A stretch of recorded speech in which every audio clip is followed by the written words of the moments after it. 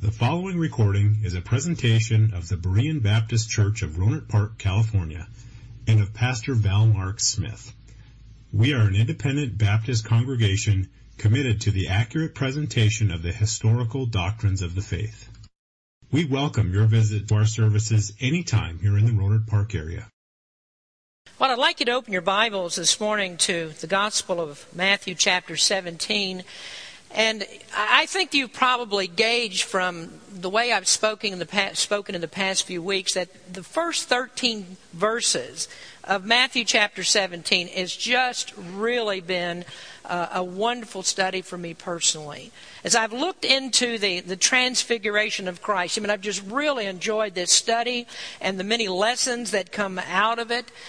Jesus taught his disciples up on that mountain, and one of the chief things that he showed them was the verification that their faith in him had been rightly placed. Jesus promised that he would come in glory. And then in a visual demonstration of that, he took Peter, James, and John up on the mountain. And there in their presence, he was transfigured before them. His clothes became shining bright. The robe of his flesh was veiled back, and the glory of God was seen. Nobody has glory but God. And that was proof, absolute proof, that Jesus was God veiled in human flesh.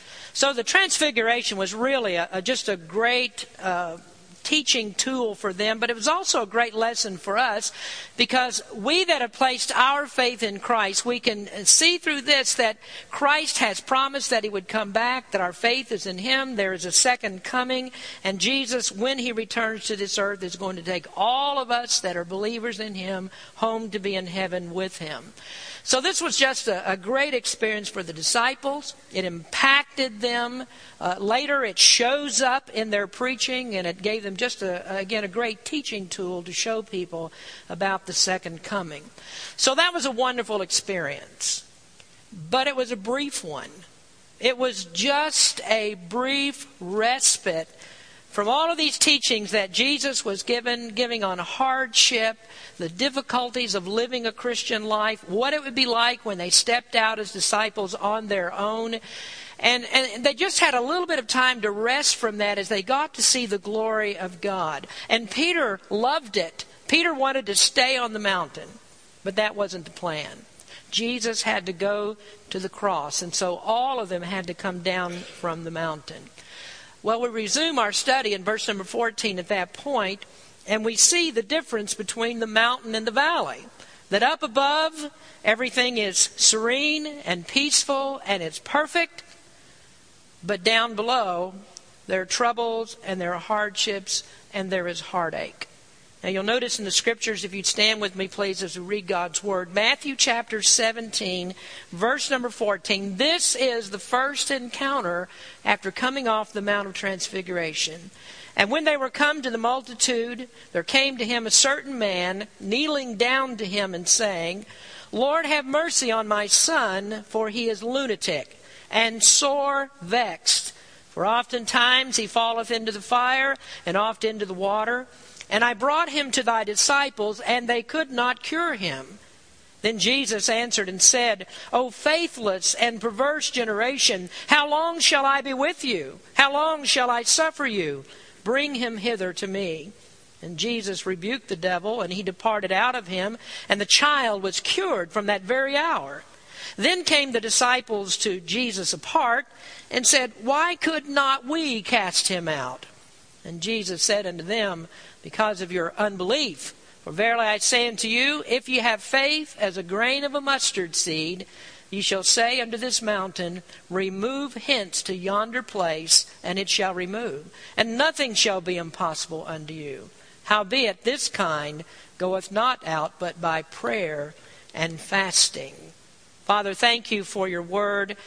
We ask you, Lord, that you would just show us this text today, and we pray that the truth of your word might shine forth from it. Help us as we preach the word. In Jesus' name we pray. Amen. You may be seated. How many of you have been following some kind of a plan to read through the Bible this year? You started January, and you're going to read through the Bible. How many are doing that? Okay, a few of you are doing that. I find that That's one of the favorite things that I have to do. For many, many years, I've made it a practice of starting at the beginning of the year to make sure that I'm going to read through the Bible in that entire year, that I would spend every day in the Word of God. So what I really like to do, I get up in the morning and I go sit at my kitchen table before everybody gets up, and I sit there and I read the Word of God and I read a devotional, and that's just one of my favorite things to do. But I'd encourage you that when you read the Word of God, take some time out to think about what you're reading. And I want you to look for one particular thing. I want you to look at how many times that things happened on top of mountains. How many times in the Bible that it talks about mountaintop experiences. Now, one of the most striking ones in the Bible, and one that's really one of my favorites, is found in Genesis chapter 22.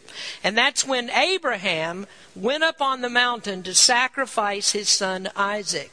He went up there with the full intention that he would actually, in faith, offer his own son as a sacrifice. And just as Abraham was getting ready to raise the knife and to plunge it into Isaac, God spoke to him from heaven and said, Abraham, you don't need to do that.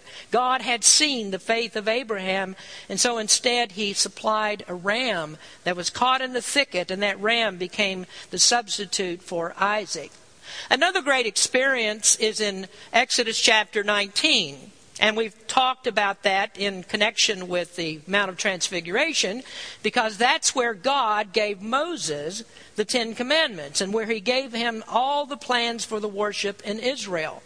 Another time that we talked about, also we spoke of in connection with the Transfiguration, and that's Elijah. That Elijah, up on the mountain, prayed to God, and God sent down fire from heaven and consumed his sacrifice. And then, of course, the Transfiguration that we've just studied, when Jesus took the disciples up on the mountain and there was transfigured before them. That's just one of many instances what you find in the Word of God where significant events happen on mountains. But after each of those mountaintop experiences, you'll also find this, that the next thing that happens is usually something bad. Almost always the next thing that happens is something bad.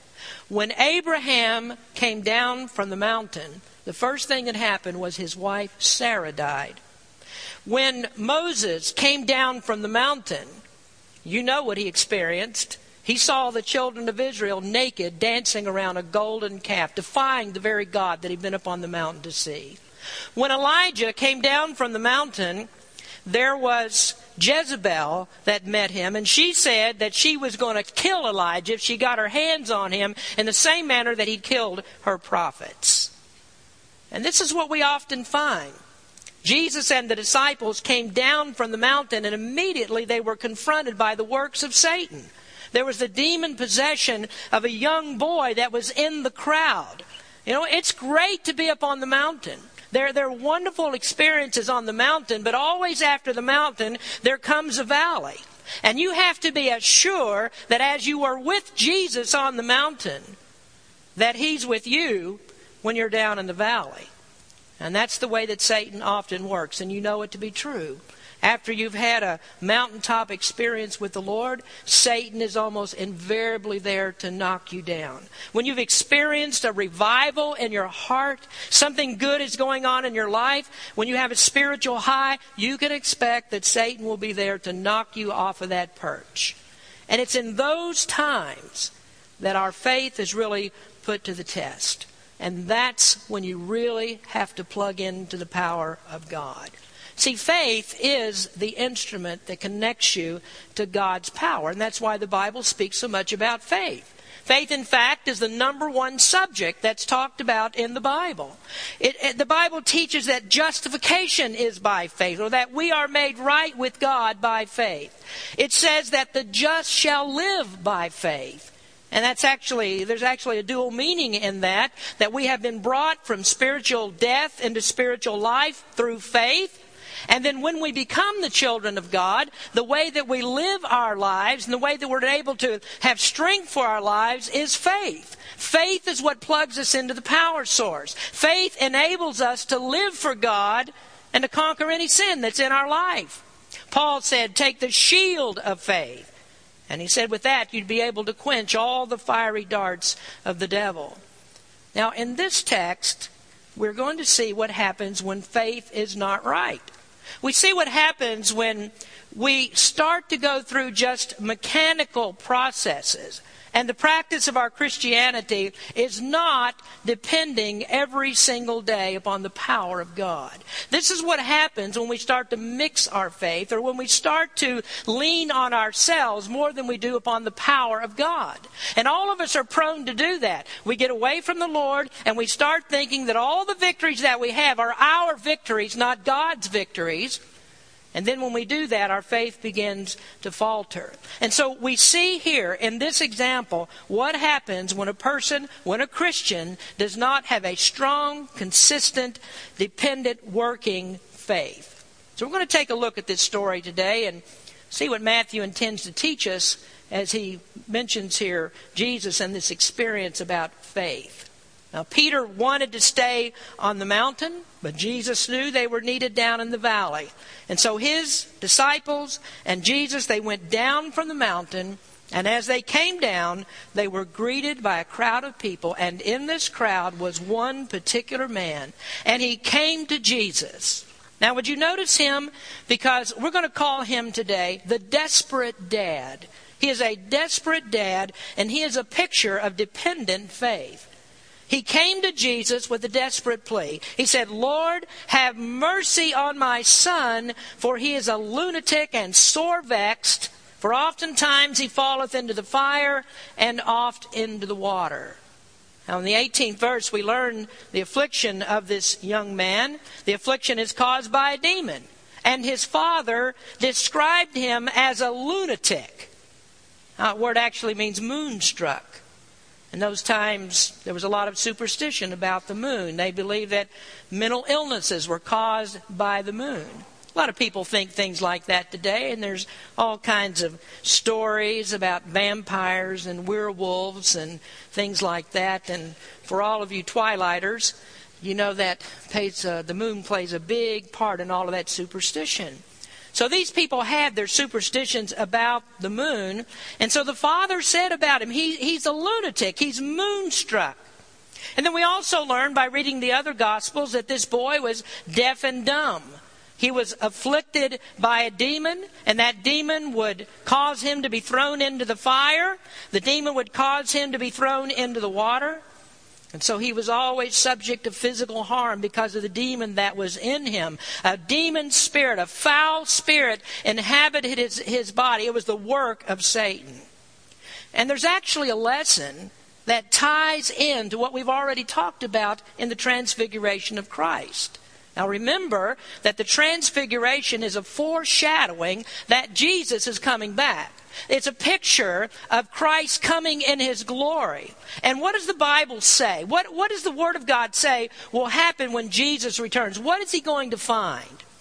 Well, He's going to find a world that's in the throes of Satan.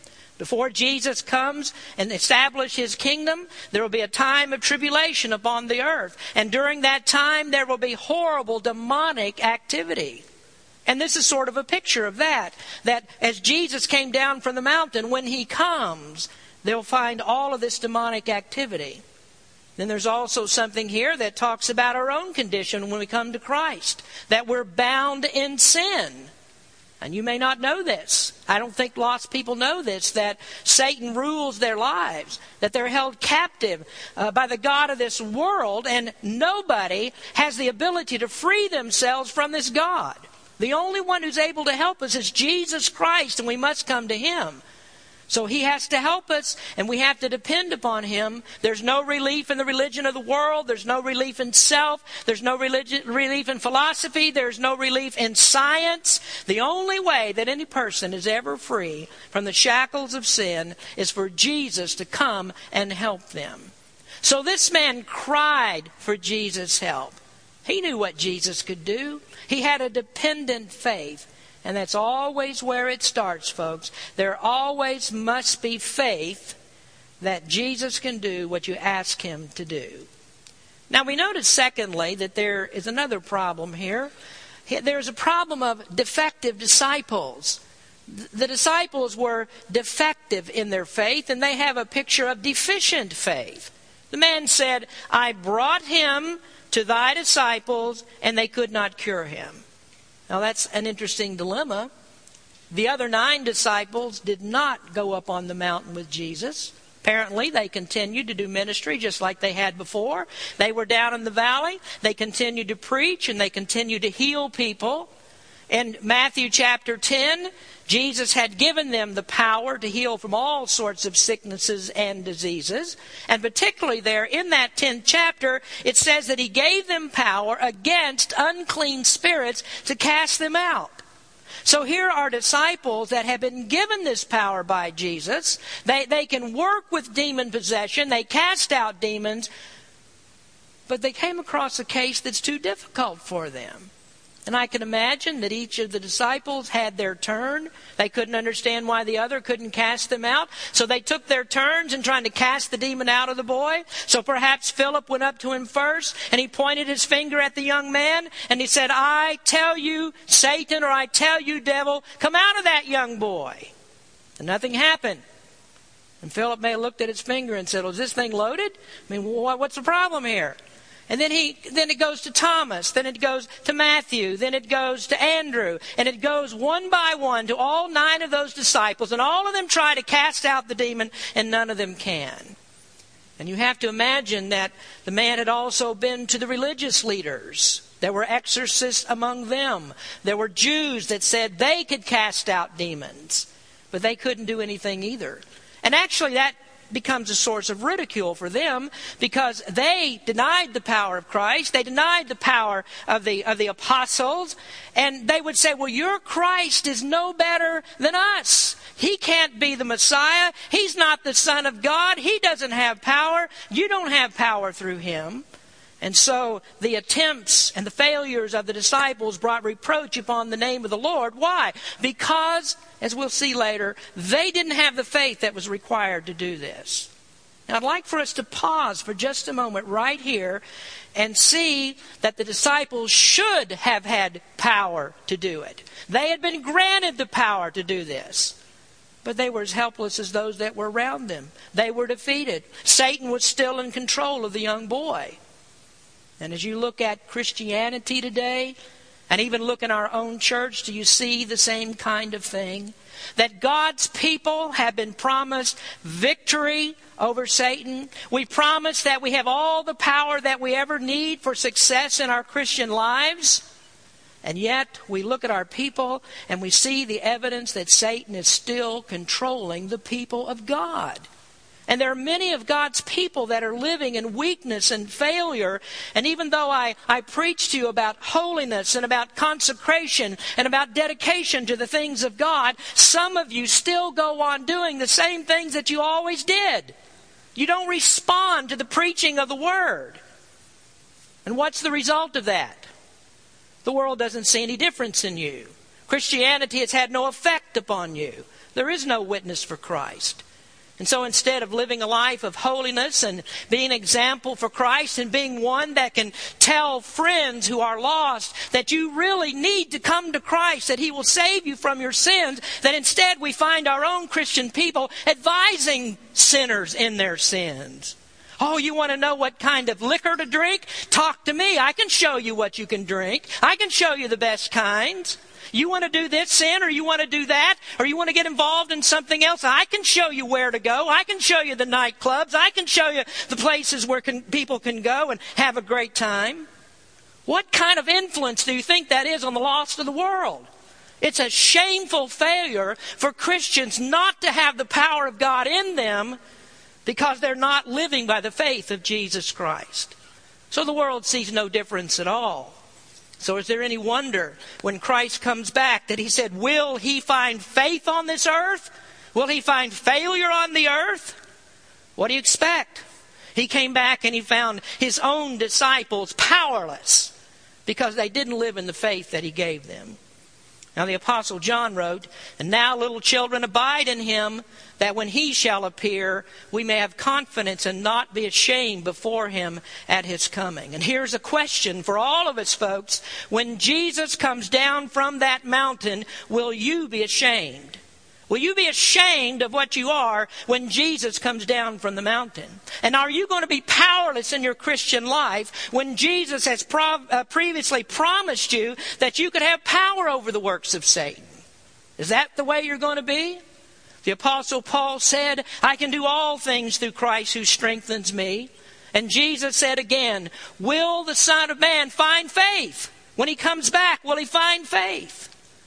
Well, the disciples couldn't cast out the demons. They should have had the power. And why couldn't they? Jesus cast him out. And so you can well imagine they had the very same question. And so they came to him and they said, then came the disciples to Jesus apart and said, "Why could not we cast them out?" And notice the answer that Jesus gave. Jesus said unto them, "Because of your unbelief."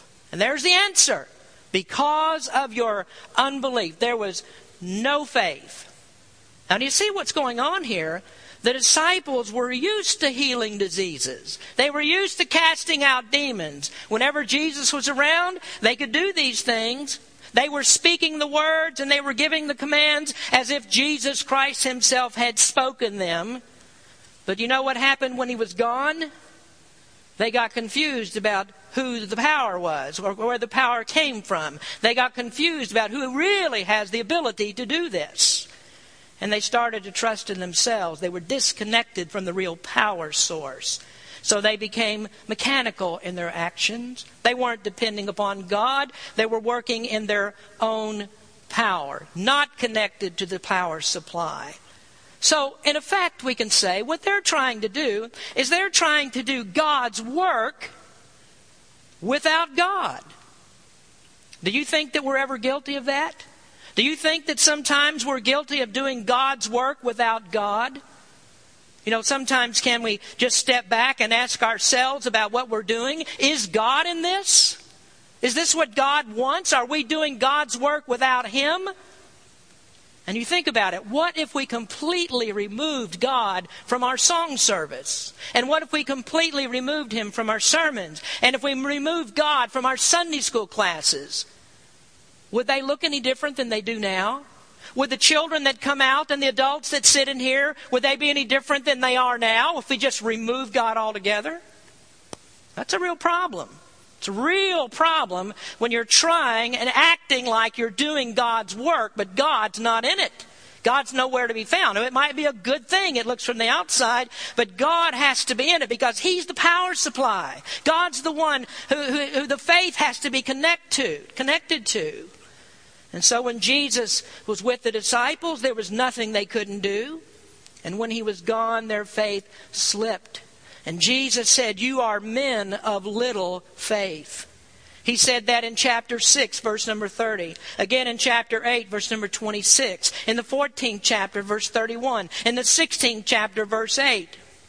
And all of that time they were with Jesus and learning from Him. And yet He had to keep telling them, "You are men of little faith." And most of these times happen when He just left or He's just a little bit away, a little bit distant from them. Now He's been teaching them, but He's a little bit distant. And now they can no longer do what they need to do. They have no faith. Now what's the lesson that we can learn from this? Well, I think for one, it shows us that our faith is really measured in the tough times rather than in the time of plenty. Peter said it's good to stay on the mountain. And faith is strong when you're up on the mountain. But what happens when you're not on the mountain any longer? What happens and how strong is your faith when you're down in the valley and God seems to be distant from you? Oh, it's easy to trust in God when the cupboard is full. It's easy to trust Him when there's money in the checking account. It's easy to trust God when you have all the reserves that you need in your savings. It's easy to trust Him when everything that you need is visible. But what happens when it's not? What happens to your faith then? And I think many of you know the answer. One of the reasons why I believe that we ran a deficit last year in our budget. This is the reason why you have people that you have to challenge in the attitude of act of giving. This is why many people don't tithe. They don't trust the God that they can't see. Now, people will tithe when it's not a strain on them. But how many times have I heard, I just cannot afford to tithe? I've heard that so many times. And do you understand that that response is no different than, I cannot trust God, and so I will not tithe. I cannot tithe, I cannot trust God. Those things go right together. So there are many people that are in the church that are people of little faith. They have trouble with selfishness. They can't see beyond the present circumstances. And so taking 10% of their income and giving it, and then adding an offering on top of that, that's not something they're going to do. Why? Because they're people of little faith. Or perhaps people with no faith at all. And usually you'll find, well, they do give something. And thus we have giving amounts that come from families that are, if they were actual tithes and you multiplied them by 10, these are people that should not be living in Rohnert Park, Cotati, and Santa Rosa. They should be living in a homeless shelter compared to what their tithes would multiply out with that. So what's the problem with it?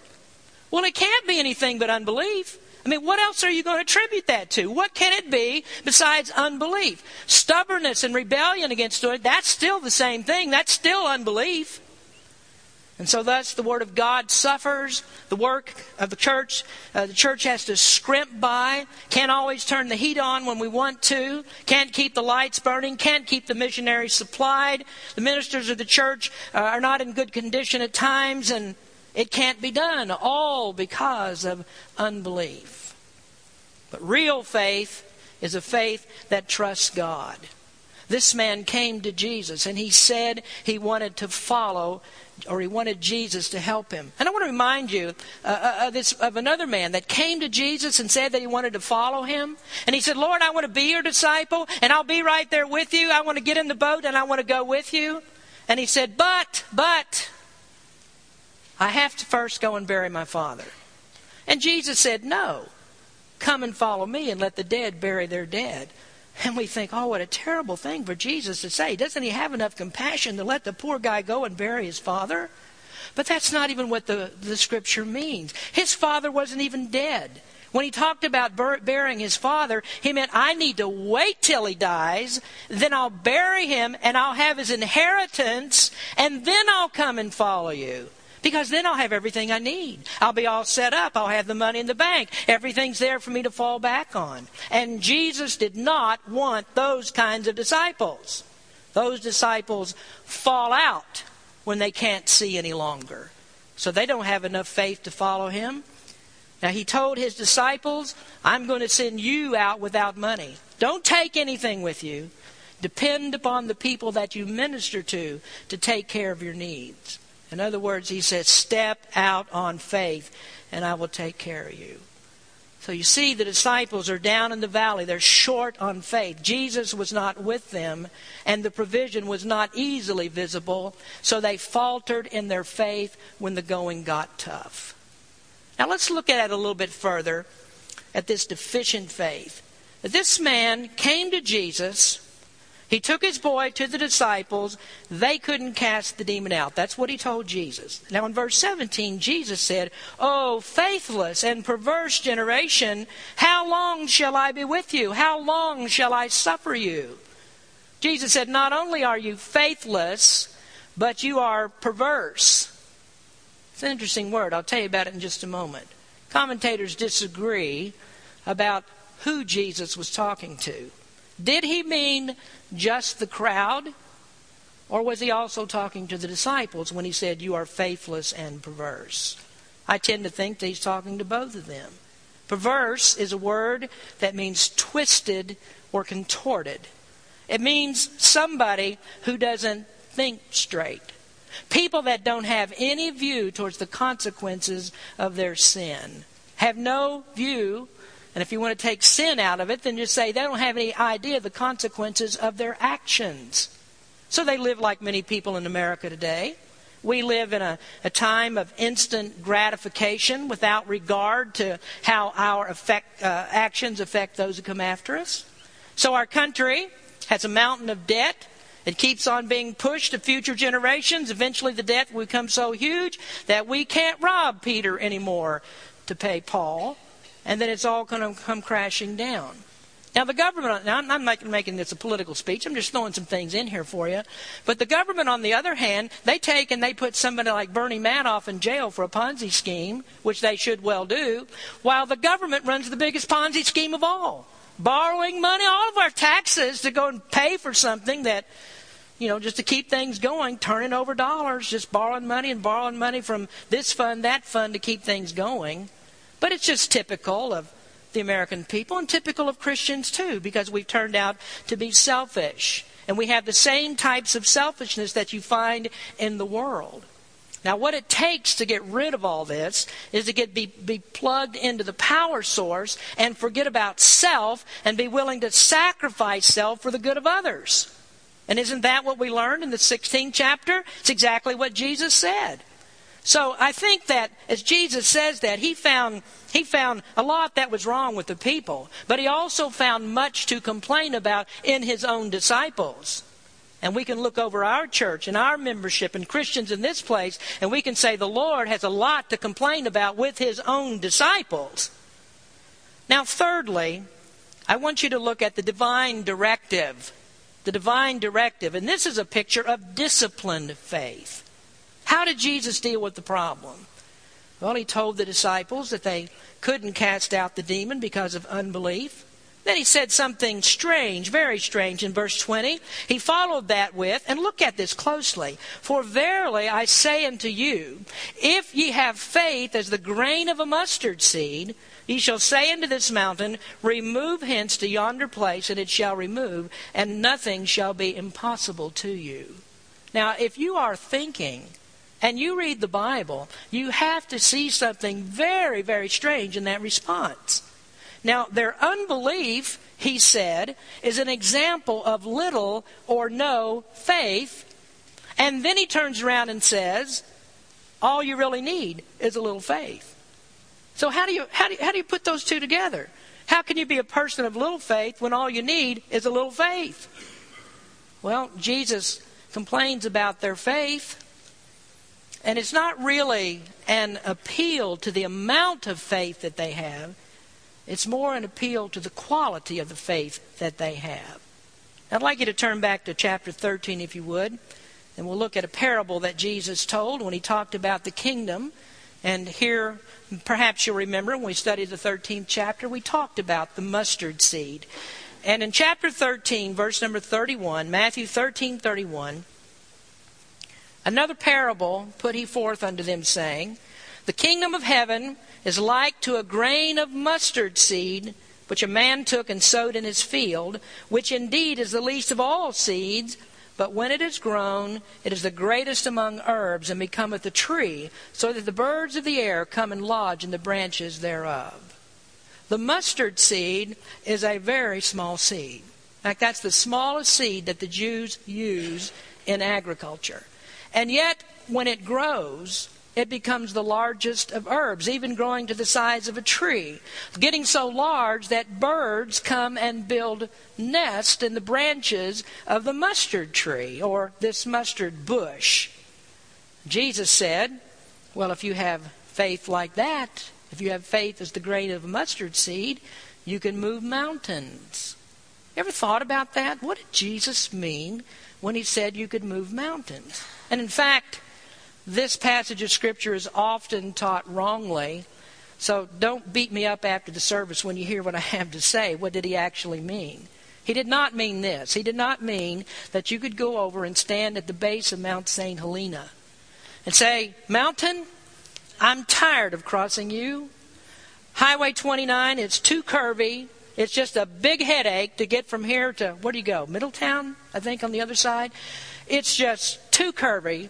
So mountain, you get up, and I'm going to cast you into the sea. And we don't care what happens to the people in Bodega Bay, but they get St. Helena Mountain, Mount St. Helena. He doesn't mean that. Jesus is actually using hyperbole here. And what he meant was that God makes it possible for you to do all things that are spiritually beneficial in his power.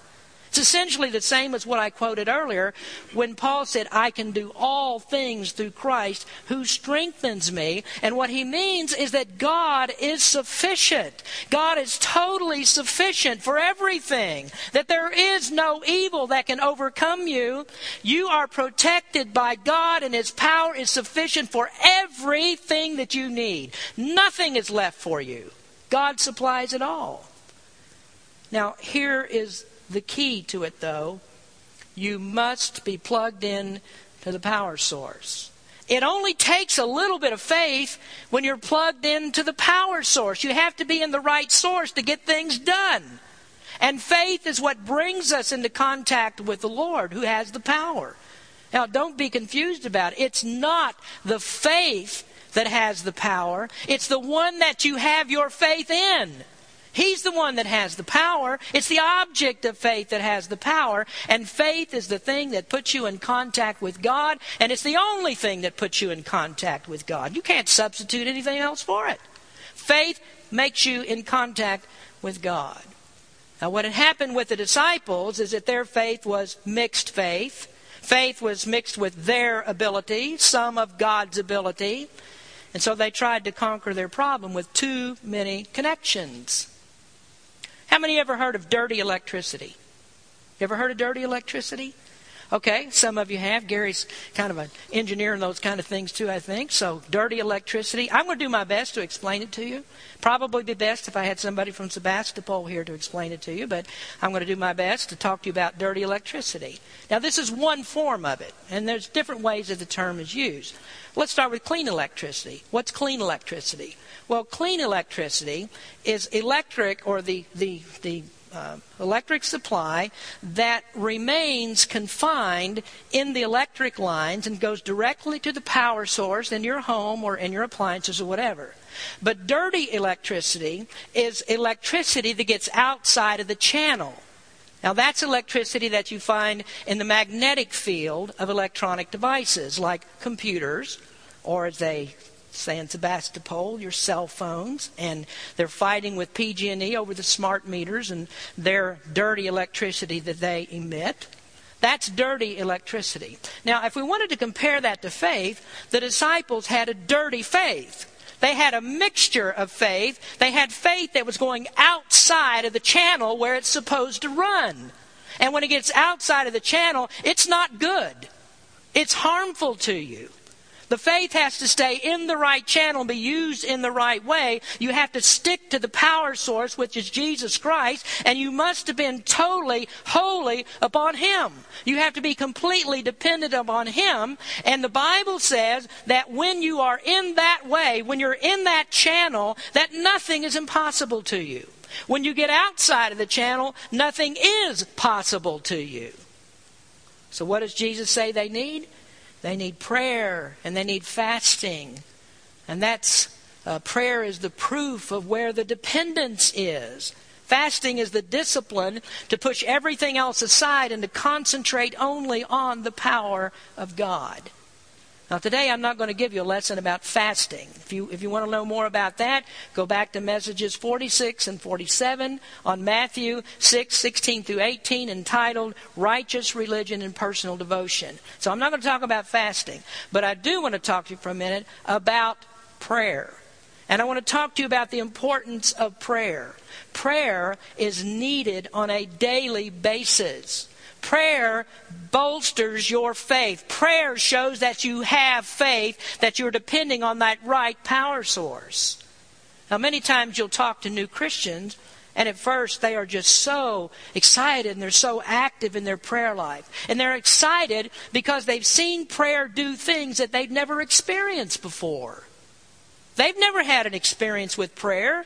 Even some may think that they do. But the real truth of the matter is, you can't have any connection with God in prayer unless you know Jesus Christ. So you can pray all you want to if you're not saved, and you don't have a connection to God.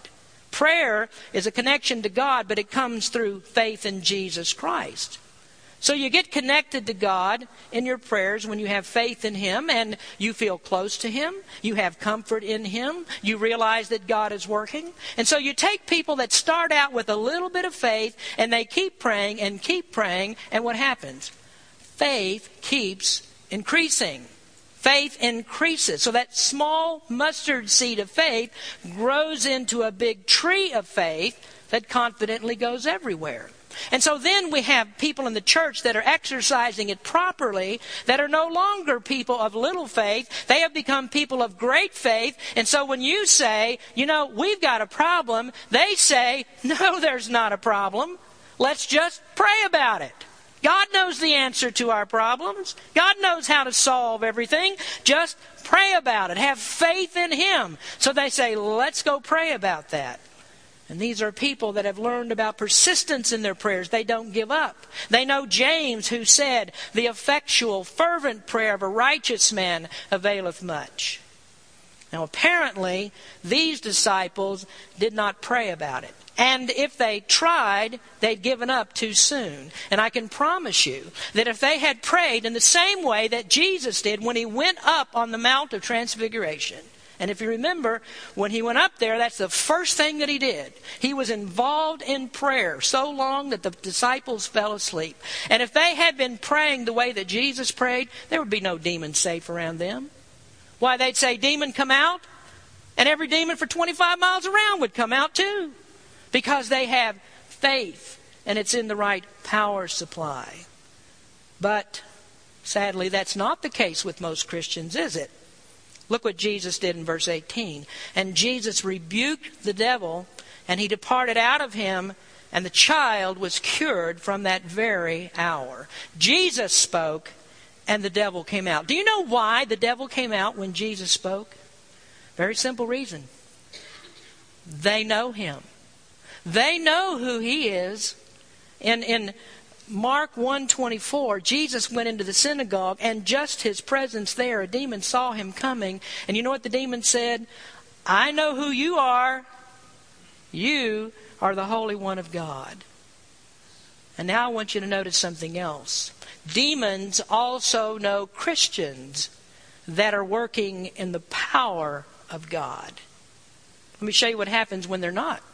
In Acts 19, there's a story about the Apostle Paul and the apostles casting out demons. And there were some Jews there, and they said, I think we can cast out demons too. And so they spoke to a demon. They said, I adjure you by Jesus whom Paul preacheth. And they meant, come out of him, demon. And the demon just kind of looked up and said, well, Jesus I know, and Paul I know. Who are you? And that demon jumped out of that fella and just beat the living daylights out of those guys. And you know what I think a lot of times? I think that there are Christians in our church, they're trying to defeat the devil in some way or another, and they yell back at the devil when they got a problem. The devil says, and just who are you again? Because see, they don't see Jesus in them. They don't see the power of God in them. They don't see somebody who has put all of his faith and confidence in Jesus Christ. Who are you? But the demons know Jesus and His followers that are dependent upon His power. The devil knows who they are, and the devil doesn't stick around. And that's why the Word of God says, resist the devil and he will flee from you. How many of you have experienced resisting the devil and he flees from you? You don't have to raise your hand, but I'll tell you this, that if you're not living in the power of God and you don't have faith and your Christian life is not every day dependent upon God, then you can talk all you want to about resisting the devil, but you don't. And you know how I know you don't? You're not going to like it. Because I see you. I read what you write. I see what you say on Facebook. I have ways. I have means. I know you're not resisting the devil. I can look at your personal appearance and tell you many times you're not resisting the devil. You do what you want, and you do when you want to do it. So you see, folks, what we need is we need the power of God. We need faith. And this church is not going to get going until the people of this church stand up, sit up, do something and say, we are going to trust in God and we are going to do what we're supposed to do, live like we're supposed to live, act like we're supposed to act, look like we're supposed to look, and then God will give us the power that we need. Let's don't sit around and play church all the time. Let's have faith in God that He'll do what He says that He will do. I don't want dirty faith, do you? I don't want dirty faith. I want faith in Jesus Christ who guides me every single day of the week. And you know something? I'm not setting myself up here and saying I do it, that I'm perfect. And here's a preacher up there that never has a thing wrong in his life. Because you know better than that. I fight the devil on a daily basis. I'm as human as all of you are. But I also have the same power supply that all of you have. And we can all use it together. And we can all be effective together. And we can all fight this thing together if we'll just do it. Give ourselves to God. Have the faith that we need to have. Depend upon Him. And He'll take us where we want to go. And where we want to go, really, when you're in the power of God and you're praying like you should, where you want to go is where He wants to go. And that's why you get there. You're in agreement with God. You're both going the way you want to go. So we need faith in the valley. We can have faith on the mountain, but we need faith in the valley. You need faith when it seems that God is far, far away from you. And when you have that kind of faith, you know what to discover? You discover God is not far, far away at all.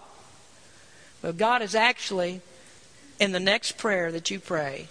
He's as close as that. The next prayer that you pray, God is there. So what happened? Satan's not safe around you. Nobody's safe around you that has anything to do with the devil. Resist the devil, he will flee from you. That's a promise from the Word of God. So what do you have to have the power of God? Dependent faith. Faith that's not deficient. Faith that is always shored up. Faith that's always plugged in to the right power supply. You need a disciplined faith. And so you have to take the right steps to get to God. Pray to Him with persistence and with confidence. Have faith in the God that does the impossible. Because again, there's so many lessons to learn here. I could talk to you all day. I know you don't want to hear it, but I could have talked to you about this all day. But listen, God does the impossible, and you can do the impossible, because the only way that God works in here is through you. God works through you. He works through His people. He doesn't just all of a sudden do some great miraculous thing and the heavens open, the stuff falls out of the sky for whatever you need. He doesn't do that. He works through His people. And so in order to get things done, His people have to be where He wants them to be. This is not complicated stuff. It's not really complicated. You think, well, he says, uses big words a lot of times. This is not big words. These aren't big words. This is pretty simple stuff. You can sit on the front row right there and you can get all of I had to say today without any problem whatsoever. Have faith in the God who does the impossible. He works through you. Jesus says, nothing shall be impossible to you. Faith is the grain of a mustard seed, just a little bitty thing if it's plugged into the right source. That's where you need to be, folks. Plugged in always to the right source. Plug into God's power by faith. Let's pray. Father, we thank You for the lesson that we learned from Your Word. And I ask You, Lord, that what I've said today, although feeble and could be said in so many better ways, so many truths that can be expressed in so many better ways than I can say them, just open up people's hearts to the power of the Holy Spirit. Help them to understand where they need to make a change in order to have the power of God. And it's not difficult for us to find out. It's all outlined in Your Word. And I pray that every day this is what we would do. Lean more on Your power and less on our own. In fact, none on our own. Put all of our confidence in You. Speak to hearts today. Speak to Christians that need to be revived and strengthened and to have power in their lives again. Speak to those who don't know You as Savior. The only way they can connect to You is through Jesus Christ. Lord, help them to have faith in You. In Jesus' name we pray. Amen. Thank you for listening to this presentation of the Berean Baptist Church of Rohnert Park, California.